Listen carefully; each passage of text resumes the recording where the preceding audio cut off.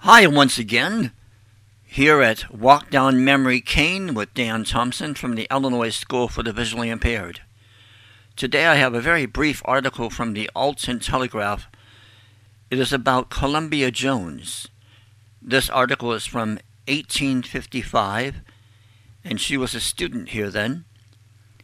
She was very good at artwork and knitting and sewing and crafts. They are showing some of her goods at the state fair, and this article describes a little bit of that. Pay close attention to how they refer to the blind people and how they should be taken care of. God bless, and may you have a joyful week ahead.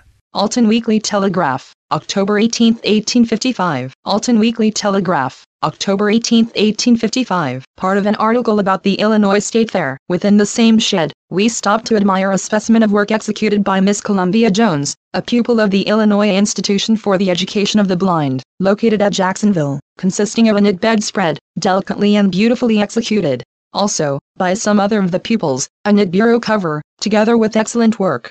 And as we stood and gazed upon these wonderful specimens of skill on the part of the unfortunate, we bethought us of the philanthropy that originated the institution where they are domiciled, as truly characteristic of a religion designed for the benefit of man, and as more entitled to lay claim to future reward, than all the systematic formula of creeds that the world has ever known. And we thought too, with gratitude, of the wise ordination of nature, wherein the absence of sight with their children of physical darkness, is compensated for in a great measure, by the exquisite delicacy of their touch.